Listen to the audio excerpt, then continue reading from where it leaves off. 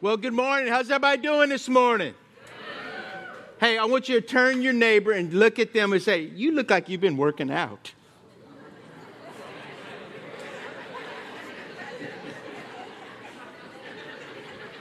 Look at me. Let me just say this.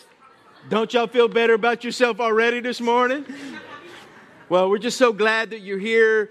Thank you, like Pastor Josh said, thanks for battling the rain. And, last week I talked about a life of legacy, but today I'm not going to preach to you, but I believe that God wants to give me an impartation to every one of you. And it's going to be more of an impartation of what God wants to do in our hearts and in this church. And today, when I do that, and when you see me stand here, there's more than just me. What do you mean, Pastor Bob? When I got saved, I have a guy named Pastor Jacob Aranza that led me to the Lord. So when you see determination in me, that's part of Pastor Jacob that is up here standing with me. When you see faith, you see my spiritual grandfather, Cleddy Keith, that my God, he just called me up, man of God, and he's just you see part of him. There's a guy named Winky Pratney that had a great influence on my wife and I, and many people. And if you see me be funny or zangy, it's a little bit of Winky. And if you see me be passionate, it may be a little bit of Leonard Ravenhill. There's just when I'm standing up here. And when you see someone that's just going to be persistent in prayer and believe God for something, you're going to see my grandmother. And because she just wouldn't quit. And so, all of us have different people that spoke to us in our lives, and we walk through life. They may be gone on to be with the Lord, but they still speak to us. How many of you know what I'm talking about? And so this morning, what I want to do is I want to not just preach to you, but I really feel that it's going to be more of an impartation. And so I want to talk to you today is how to leave a legacy. And so what I want to do is, if you would, look at me in the gospel of it's not even the gospel, it's just the book of Jude, and it's verse 22. And it's a small verse, and that's where I want to go today. And that's what I want to share with you today. It says, and some have compassion, making a difference. And see, often I thought, in my own life, can I make a difference? Can I make a difference in this world?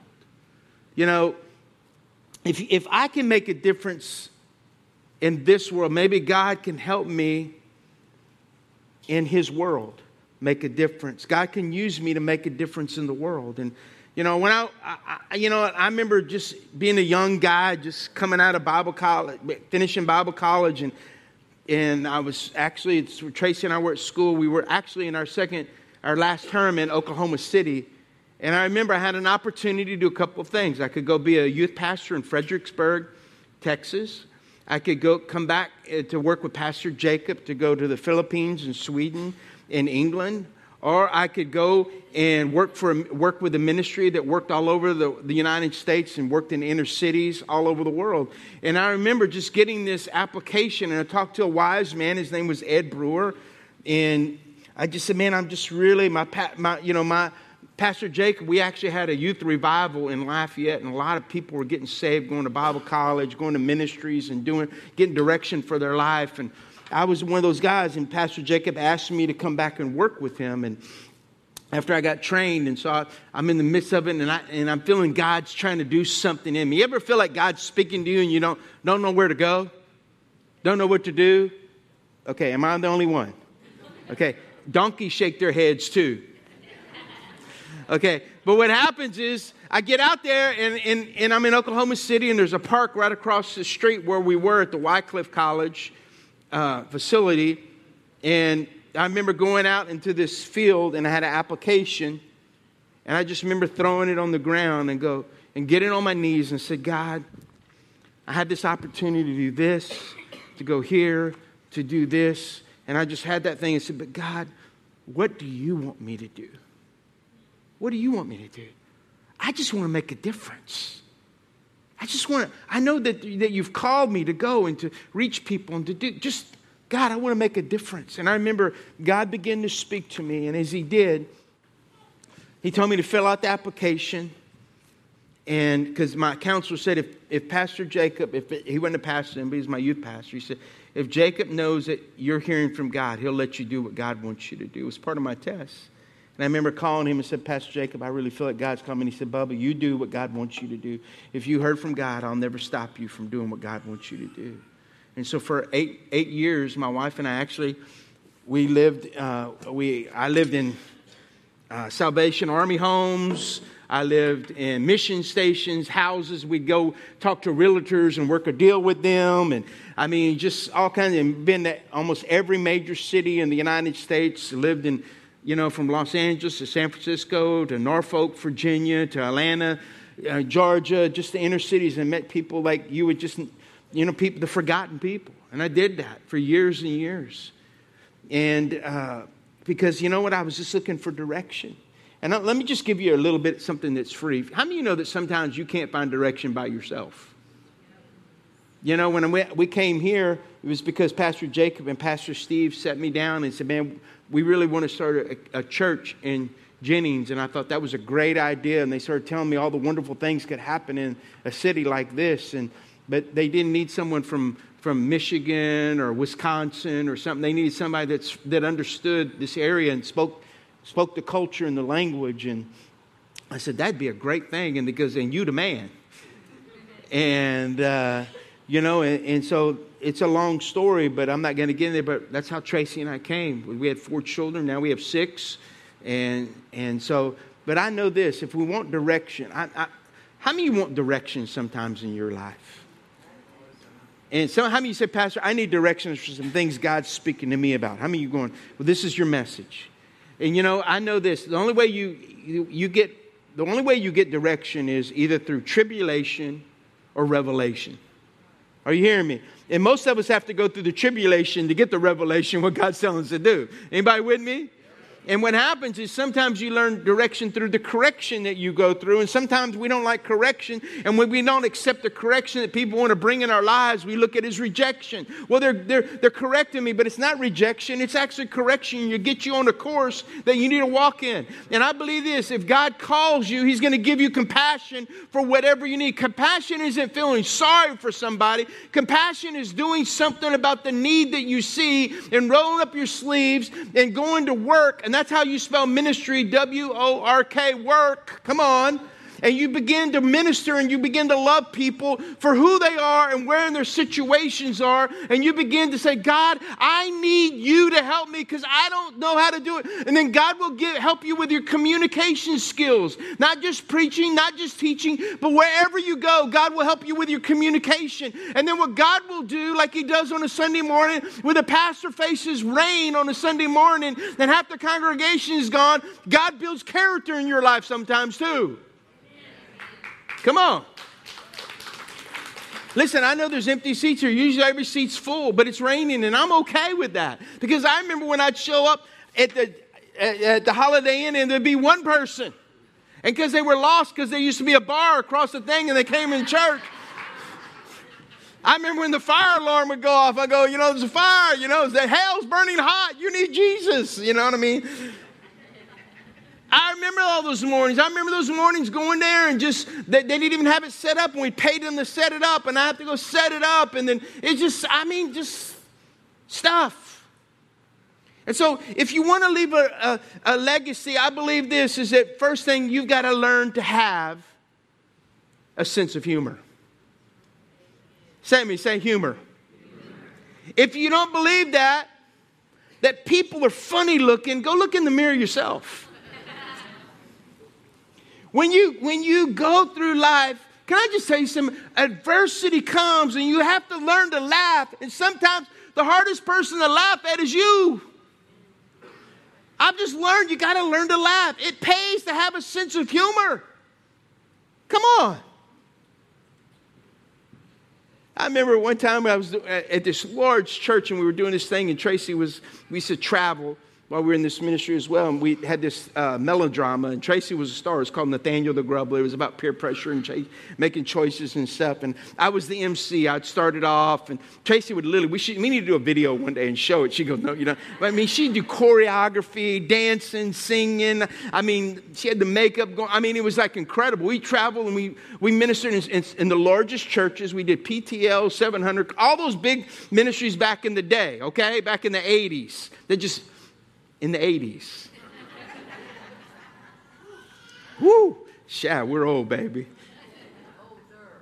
And what happened is, you know, and it's like, I just look back at that, but I remember coming up one time, this little girl, and I'm doing an MC, and she comes and brings me a little bubble gum. And it's a huge church, like big. And she comes up and she goes, hi. And I go, hi. And she goes, your name's Bubba? And I go, yeah. She goes, like Hubba Bubba chewing gum, soft and chewy. You know, and I go, yes. And I remember just having moments like that. How many of you ever just had to learn to laugh at yourself? Come on. Some of you go, I'll never laugh at myself. Well, that's your problem. How many of you have ever done stupid stuff? I remember one time, I got a scar right here because I was trying to clean a gun one time, and I just couldn't get it. And I was like, dang, why don't this thing come off? And I had this little lever, and I went, dang! I have a scar there to prove, and I had to learn to laugh at myself. That was stupid. The second thing everybody needs to have a compelling dream if you're going to leave a legacy. What do you mean? A dream will lift you out of yourself into something greater than yourself. What do you mean? There are people in this building that have a dream. You have a dream. You'd be willing to give your life for your dream if you were sure it was not your dream, but it was God's dream for you. Are you hearing what I'm saying? How do you know if it's God's dream? You know what I love about this church? You guys ask the greatest questions in the world. And so I just want to answer that question. I believe that if it's got to be bigger than you. I believe it's so big that if you pulled it off, everyone would know it was God. Are you hearing me? You know, because you're not all that hot anyway. But you know, if God pulls it off, He gets the glory instead of you. You know what makes me I think about this. Sometimes, God wants to have a dream. How about Steven Spielberg? He has a dream to make a movie. He spends $100 million and people go, well, he's making a movie. That's Steven Spielberg. I mean, that's good. How about Jerry Jones? He builds Cowboy Stadium for $1 billion. Come on. And people go, well, that's Jerry Jones, and he owns the Dallas Cowboys. Boo. Anyway. And if you're a Cowboy fan, my grandfather was. God bless your sweetheart. How about right now in Las Vegas, they're building a $2 billion casino. And we go, well, that's okay. That's what they do in Vegas. But let a man of God get a big dream, and people say, he's crazy, and he needs to learn humility. Thanks for all those amens. The pastor who's going to reach, the people who are going to reach the movers and shakers in a city is going to have a dream that's bigger than those people, because we have a God who can do exceedingly abundantly and above what we ask or what we think. Is his dream bigger than you? The next thing you need to know, if it's God's dream, you can't let it go.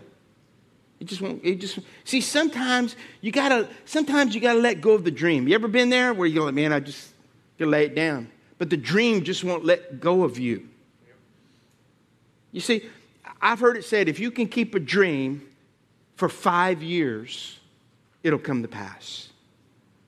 But most people can't keep a dream for 5 years. Why is that? You know why? Because discouragement comes. How many of you have ever been discouraged? You know what discouragement means? It means the courage being blown out of you. Or the naysayers come, oh, you? Come on. You? Ain't no way. Or you got people who go, what? I remember when we were first starting the church, and I told them how much we were going to spend. I had these guys when we first started, and I told them how much we were going to spend on the sound system, and they go, oh, we can't do that. That's too much. And I look back and go, boy, if they were around today. Just naysayers. That's too much. We can't spend that. And you know what the big one is? This is the hardest one to deal with. Delay. Things get delayed. Hello?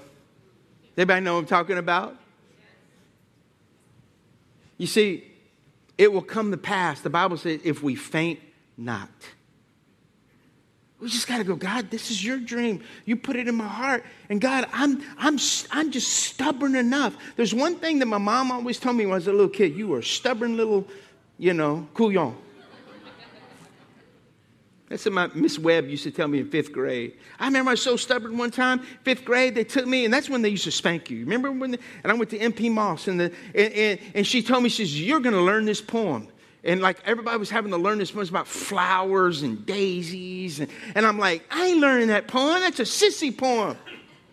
The next day I came, and it's, everybody had to get in front of the class and recite the poem, because they weren't worried about your self-esteem back then. You just had to do it. Come on, are you hearing me? And it gets to be, it goes, my real name's Howard. So back then they go, Howard McCann, Howard, it's your turn. And I'm like, Howard, did you learn the poem? It's a sissy poem. I didn't want to learn it. Oh, it's a sissy poem, huh? Okay. She got the vice principal. He took me to the teacher's lounge, took his belt off, and whipped my butt. And sent me back to the class, and I was still doing this. I mean, And he charged me to learn the poem. The next day I knew about daisies, flowers, and everything. You can't faint. Sometimes the reason God made you the way you are, he wants to redeem those gifts and that call in your life that you have. It's okay to be stubborn, but if you're stubborn for Jesus, are you hearing me? It's okay to be imaginative and do great things and be a part of art, because God wants to use your imagination to do things. Amen? See, the third thing is you got to make every day a masterpiece. John Wooden, the great NCAA, he was UCLA basketball coach, won 10 national champions in a row, won more college games than any coach in history. He had the record. When he was a boy, his dad would say this. He said, son, you have to approach every day like it's a blank canvas and make a masterpiece. You see, we need to approach every day like it's a new day. It's God's masterpiece. See, I've learned this. If I'm looking down, I'm not going to see what God wants me to see, because I need to be looking up, because God's looking down to help me and you. No matter what we go through, no matter what we face, God is there to help us. So quit having the mully grubs, quit being a mope, because then when you become a mope, you just become a dope to everybody else. That might rhyme. Become a mope, you need hope, so don't do dope. Anyway, I don't know. Because see, the next thing I've learned, you got to learn to enjoy the trip. The joy is not the destination, it's in the climbing. What do you mean? When I have my third son, Matt, he built, if any of you have been in my backyard, you've seen the tree. How have you been in my backyard? You've seen that tree house that was there. And it's like way up. I mean, like, how many feet? 60, 70, 80 feet, whatever. Up there. Matt, I mean, it's up. Especially you drive by my house, just look in the backyard. There's still a little perch way up at the top. And when they were building that, what they would do is Matt and Mackenzie, as Dana and David's son, they were like best friends during that time. And what they would do is they didn't have like boards to get to the first perch they made. They have these knots on my tree because they had some kind of disease in this water oak or whatever. But it's kind of cool. And they like to rock climb. So it was like rocks. And they would climb and they would get up there and they'd do it. And then they started going higher. And then Tracy would like, y'all get down. And I remember coming home one day. She goes, Bubba, tell them to get down. If they fall, they're going to die. Okay, that's a mother. You know what I mean? And so I go out there, hey, tie a rope around your waist. You have a good time. Hey, that's pretty cool. See, I just want to say this. You got to learn to enjoy the trip. See, revival, real revival, God's revival is no fun. What do you mean, Pastor Bubba? When God sends revival, it cuts, it convicts, and it changes and it exposes hearts, motives. The joy of revival is the preparation for revival. What do you mean? The prayer. The fasting, the fellowship, knowing God, getting close to God. Are y'all with me? You got to learn that this life, you got to have joy and fun on the trip. Amen? You know, I've had to make up my mind, you know, that I want to spend time with people that have joy in their life and not like mully grubs. You know what I'm saying? Yeah. I really, can I be honest with you? I don't like hanging around people that go, hey, how's it going? Look, if I'm having a rough day, I'll just say, hey, how's it going? Good, okay, but let me just tell you. You understand me? Because most of the time, you come to church even, don't we put that little mask on? How's it going? Oh, wonderful. But we saw you in the parking lot before you saw Pastor Josh walk by, and y'all were arguing. And, oh, this Pastor Josh. Hey, Pastor Josh. It's like a miracle happens. Transformation takes place. I've also learned if you want to leave a legacy, whatever you want out of life, you got to learn to give it away. What do you mean? I mean, you know, if you want joy, you might have to spread some joy around. If you want peace, you got to give peace. How many, you know, if you want money, be generous with what God's giving you and He'll give you more. If you want friends, you got to show yourself friendly. You don't make friends go, how's it going? You're not going to make friends that way. You see, I heard of a lady, she's going to a pastor and she's sitting in his office and he's trying to counsel her and she goes, Pastor, I think I'm in the middle of a nervous breakdown. He goes, really? She goes, yeah, I'm in it. And she's like, what do I do? He looked at her and he goes, go bake some cookies. She goes, what? Bake cookies? I'm about to have a nervous breakdown and you want me to bake cookies?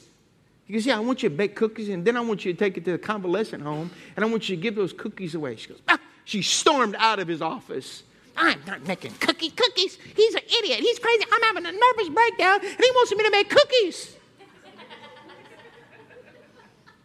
And for a couple of weeks, he'd see her and he'd go and he goes, hey, and she'd go, She'd walk off. And then one day he's saying he comes around the corner and he bumps into her. And he goes, and she goes, oh. And he goes, hey, how's that nervous breakdown going for you? She goes, I canceled it.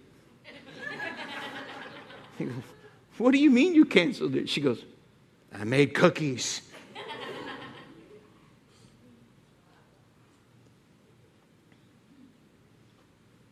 I've learned this. No one has a right to live in self-pity when there's so much hurt in this world. Can I say that again? Yes.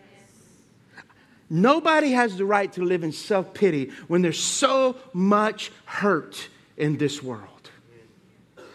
The happiest people in this building are the people who live their lives for others. Thanks for all those claps. I'm telling you, the most joyful people in this house right now are the people that are doing something and trying to bless others, seeing someone walk in the church, picking them up, helping them out, just showing up, whatever they need. Come on, are you hearing what I'm saying? Whatever the need is. You see a need and you meet the need.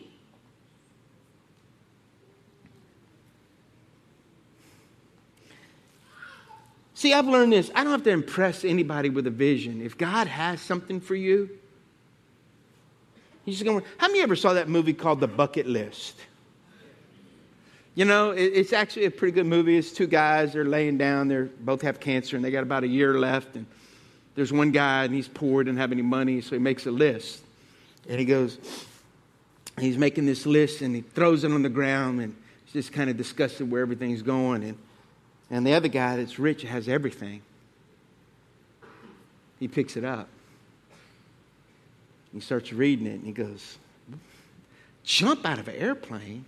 He goes, climb the Himalayas, kiss the prettiest girl in the world. They're doing all these things, you know, and he's like, And he goes, what is this all about? And he goes, well, I just wanted to do it, but I don't have any money. He goes, I got all the money we want. I got a private jet.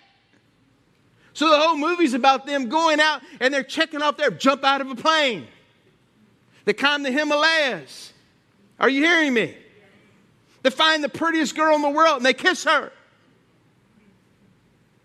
See, the question is, what if someone gave you a bucket list and said, you can do anything you want, go anywhere in the world, and this is what I want you to do? What would you do? First of all, I know this. I ain't jumping out of the plane because the Bible says it's lo, I'm with you always. Okay? Second of all, I don't need to climb no mountains, and I've already kissed the prettiest girl in the world, and if I kiss another girl, my wife will kill me.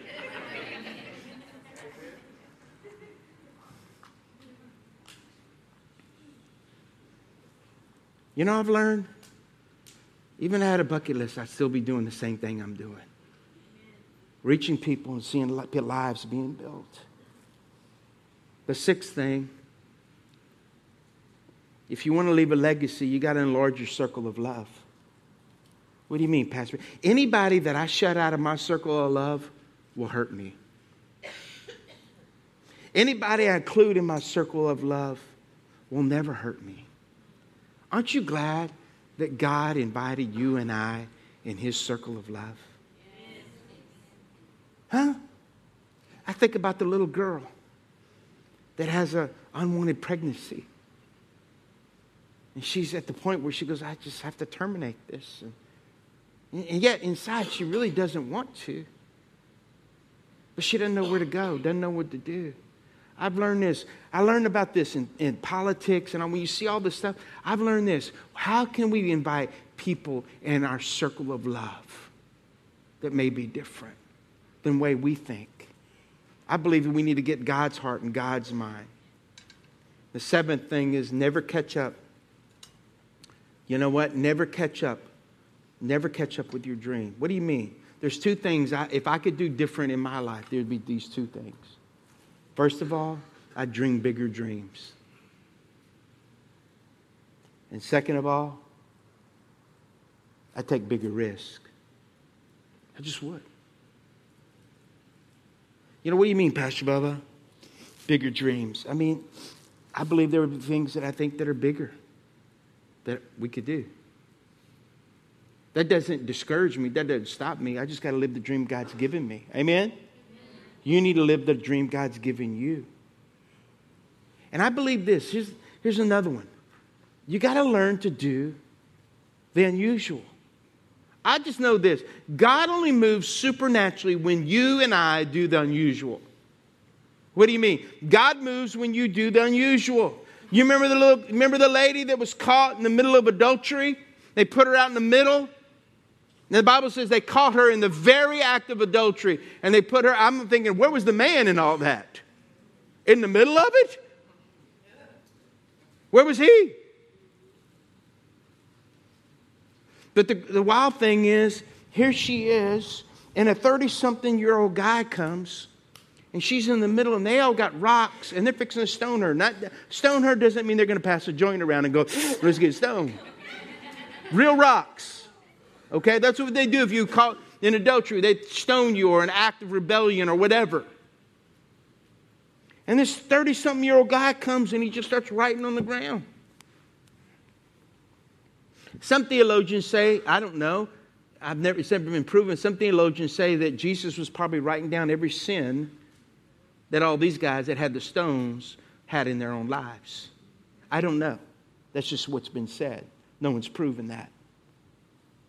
But he's in there writing on the ground. And he's writing on the ground, and priests, and it's religious people give the most problems most of the time. And they go, what do you have to say about this girl? And he just keeps writing. He goes, and he looks up.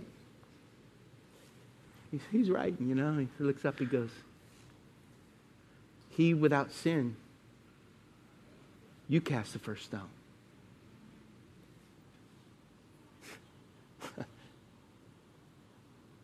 And after they leave one by one, silently, filled with shame, he comes to the girl. He does the unusual. And he goes, where are your accusers? He looks at her. He goes, she goes, they're gone. He said, you go and sin no more. How about when someone's in poverty or they have a need? I remember my wife calling me one day and she goes, baby, I found this lady. She needs some food. She goes, she turned around and went and got her, bought her McDonald's, just ministered to her. Went back. What happens when you see someone in poverty and you do the unusual and you feed them? How about the man that was blind in the Bible? Remember that one? Jesus comes and they come and they bring this blind man to him, and they say that people that have blind eyes, their eyes are very sensitive. So what does Jesus do? He gets up and he finds some mud. And he goes, maybe he did. I don't know. He's Cajun, he would have. First he got the dip. No, I'm just talking about.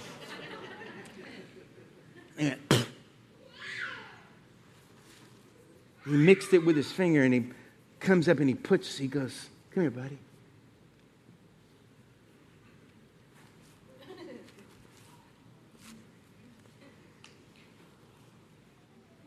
Wow. All right, you got mud in your eyes? Yeah. Go wash them. Okay. Find a place. I mean, you're blind. How do you find a place to wash? Someone led him. Some of us need to be led by other people. Come on. You can't do things by yourself. Some of you got married because you were blind.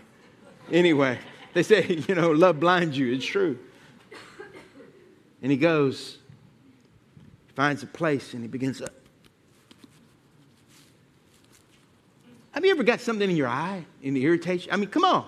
And then you got something.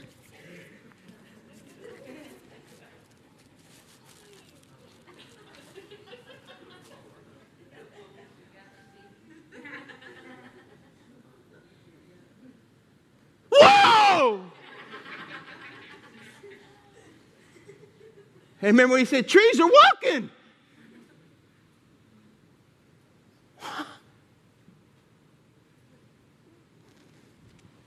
How about when a flood hits a city? And we stand up here and say, we ain't having church. We're going to go be the church. When you do the unusual, God does the extraordinary.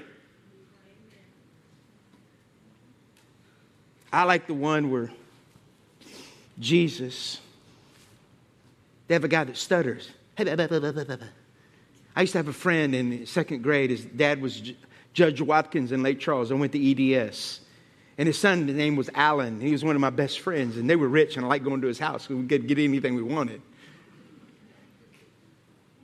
And I remember one day, in school, when he would talk, he'd go, and he'd have to, miss. He'd have to hit his desk. I don't know why. And he'd stop his stuttering. And this guy comes to Jesus one, and he's stuttering. What do you want? You know what Jesus does? A little dabba-do-ya. He just goes, come here, stick out that tongue. I'm going to lay fingers on it.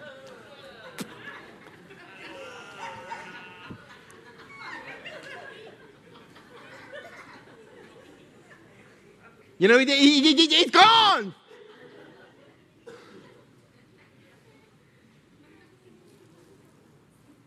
You know why Jesus healed people different ways? Because we'd make a memorial. We'd have a mud pit up here. We'd have saliva services.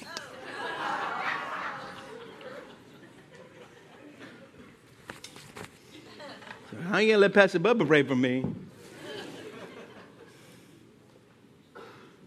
One of the most unusual things God did in the Bible, I want you to show you right here. Well, not what God did, but what someone did toward God was in 1 Kings chapter 3. And it was actually King Solomon. And it's something unusual that God did. Because this king, Solomon, did something very unusual.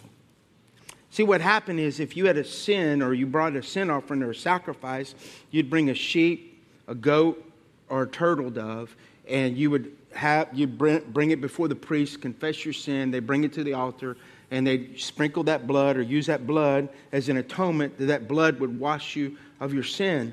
And so Solomon loved the Lord, and it says, and he followed all the decrees of his father David, except that Solomon too offered sacrifices and burnt incense at local places of worship. The most important of these places of worship was in Gibeon. So the king went there and he sacrificed. Look what he says. How many? 1,000. Not one. How many? 1,000 burnt offerings. That night the Lord appeared to Solomon in a dream. And God said, what do you want? Ask, and I will give it to you. See, the norm was one burnt offering, but Solomon offered 1,000 burnt offerings. Usually God tells you what he wants you to do for him. Amen? But when you do the unusual, God told them to ask him what he could do for them. See, when you do and I do the unusual sacrifice, God does the extraordinary. 2 years later, look what happens. Are y'all with me? Okay. 2 years later, just 5 chapters down. Then the king, chapter 8, verse 62 and 63. Then the king of all Israel were with him, offered sacrifices to the Lord. Now what they're doing is they're dedicating the temple or the house of God, which was their church in Jerusalem. If you go to Jerusalem, they just have the foundation laid. And you've seen the Wailing Wall is like the wall left of that temple. And they're there, and they're about to dedicate this temple. And Solomon offered to the Lord a peace offering of how many cattle? 22,000. How many? That's a lot of cows. That's like calling your friends from Johnson Bayou. Bring your cows too. And 120,000 sheep and goats. And so the king and all the people of Israel dedicated the temple of the Lord. They made 144 sacrifices. And see, last week I talked to you about a legacy. And I challenge you, Pastor Josh, I challenge you just to pray on December next weekend. That you would pray this week and say, God, what can we do for Reach? What do you want me to do for Reach, for an offering that we can do? There would be a sacrifice. I'm not asking you, I'm not going to tell you a sad story. I'm going to make you all these false promises, but I want you to ask God. Is that all right? What you can do. Because, can I just tell you something? Let me just look at me. As we started Reach, let me just back it up a little bit. We've given $200,000 to our Crowley campus to start. They've started. They're averaging close to 200 people a week. Okay? That's 2 years ago. Our Eunice campus has raised money, and we've given them money. And I don't know how much they've spent, somewhere in the neighborhood of between, I think it's $40,000 to $50,000 I could give. And then we've also started on this building right here. It's our children's building. But can I just tell you a story this week? This week, because I believe this, is when you do what you can do, God does the unusual. When we went and ministered to people in the storm, God knew our heart. It was like a delay for this getting started. Are you hearing what I'm saying?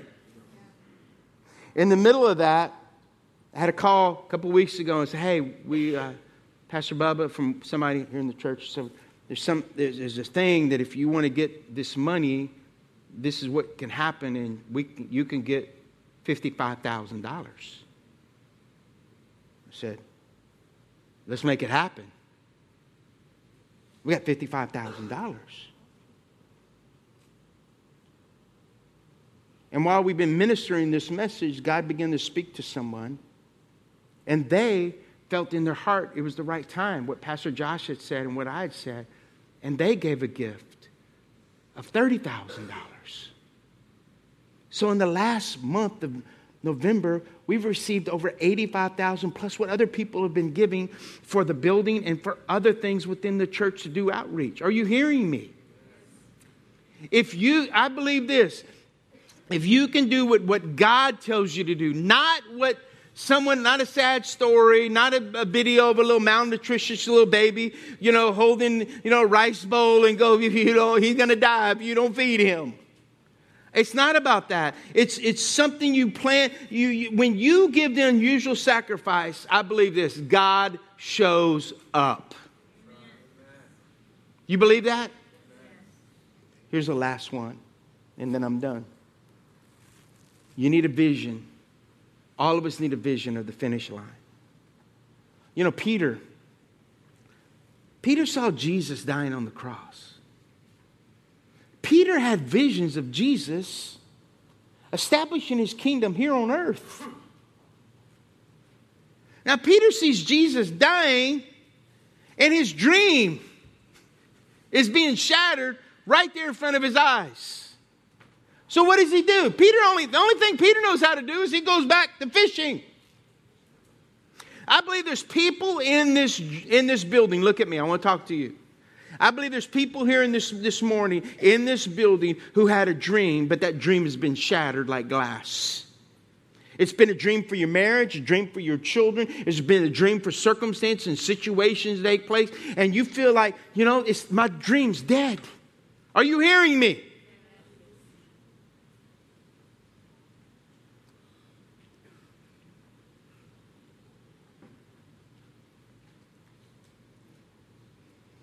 What do you do to live? See, I believe this. There's some of you just, Pastor Bubba, what do you do, Pastor Bubba, when you're living in despair? And everything around you seems to be shattered. Everything seems to be falling apart. What do you do? I love that you ask good questions. You know what you do? You do what God wants you to do. Just do it. I talked about delay. I remember when we first got this place. When we got the building, we got the land and everything, we paid cash for. It was a miracle. It was a full-on miracle. I remember they're going to bring the metal and the wood and everything. It wasn't metal, it was wood. We were going to close off the garage doors, and that's where we were going to have church. And I was so excited. I actually spent the night because they delivered the wood and there was no one here to protect the wood. I don't know what, we had gates and locks, but I felt like I had to be here because I had a dream. You know what I'm saying? So I spent the night. I felt like I was brave, protecting the wood and the nails and the screws.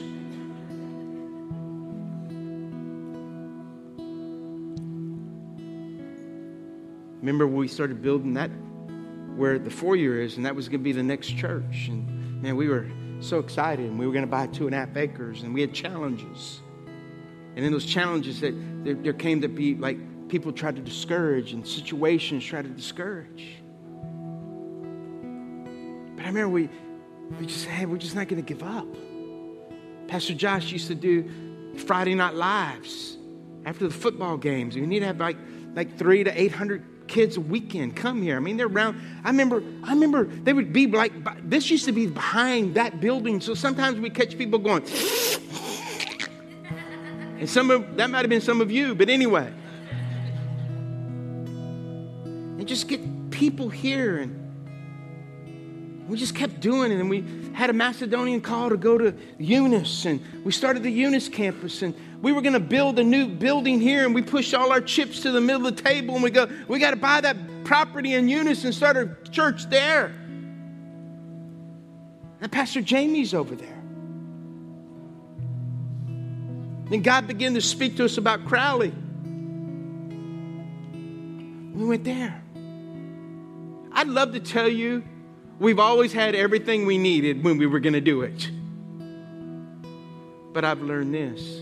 If you make a step to do what God wants you to do, God will always step up and step into your step and bring the provision, whatever you need. Amen? There's been times, you've heard me share, so when I had cancer try to discourage me in my dream, situations with different things and people try to discourage a dream, what God wants to do. Listen to me. There's some of you, you've had things, and you, Pastor, you don't know. I've been holding on to this dream for 5 years and longer. Look at me. Hold on, baby. My English teacher, Miss Young at Cathedral Carmel, 6th grade, she used to have that cat that was hanging and said, hang in there, baby. Remember that old poster? No, maybe y'all don't. Some of you go, I'm too young for that, Pastor Brother. Some of us just need to hang in. Because see, I know that sometimes, I just want to pray for you. I want you, how many of you say, Pastor Bubba, I want to leave a legacy? I want to leave a legacy. 3 people. How many of you say, I want to leave a legacy? How many of you say, Pastor Bubba, I've had some struggles, I've had some things, and sometimes I've just given up on the dream. Can I pray for you this morning? I want to pray that God would infuse His courage and His super. But see, you got to be willing to do the unusual. You got to be willing to laugh through it sometimes. Hello? Are you hearing me? Let's pray. Father, just lift your hands to heaven. Everybody in this place. Everybody, both hands. I've never seen anybody have 2 questions at one time in church. But I've seen people that need to surrender. And lifting your hands just as a sign of surrender. Father, right now, I pray in Jesus' name. Lord, you know what that dream really is. For some, it's their marriage. For some, it's their children. For some, it's their businesses.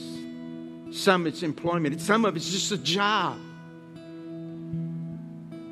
For some, you spoke to them about ministering and doing things to help people. Whatever that dream is, I pray that right now, in Jesus' name, I come against every assignment the enemy would have upon their minds and upon their hearts to bring discouragement. I pray that this morning that you would pour your courage into every one of us to trust you, to believe you. Father, what seems impossible, that you would make possible. Now, Father, breathe once again. Make that dream come alive. Let us hold. Let's not get caught up in delay. Let's not get caught up in whatever, God, discouraging things or people have said. I pray that, God, that you would come and you would touch hearts. Father, I pray for those that just they say, I want a deeper walk with you. I pray that they would just begin to allow you to come to minister to them. I pray they would open up their hearts and their lives to people around them. Because, look at me. I want to tell you something. You can't make it in this life by yourself. I have a guy came to me Thursday night. And he looked at me. This is what he said. He said, and I'll say, he says, whatever Billy Knight has in him, Pastor Bubba, give it to me. And I began to share with him, and then he called Billy, and Billy preached to him all night. Anyway. But the one thing he said, you can never make it by yourself. And Billy said, I didn't make, Pastor B helped me, Pastor Josh helped me, other people, but I couldn't do it by myself. Listen to me. A dream never happens by itself. Have you ever heard that self-made man thing? She's just a self-made woman. He's a self-made man. Listen, no one in here is a self-made anything. Because I'm like the Verizon commercial. The old one that goes, hey, the network got me where I'm at. Because when I get to heaven, it ain't me by myself. There was people there kicking my butt to get me there. Hello? In order for us to leave a legacy, you got to keep your eyes on the finish line. You got to keep your eyes on Jesus, the author and the perfecter of your faith. And the Bible says, he who begins a good work in us is able to complete that on what you began. Amen?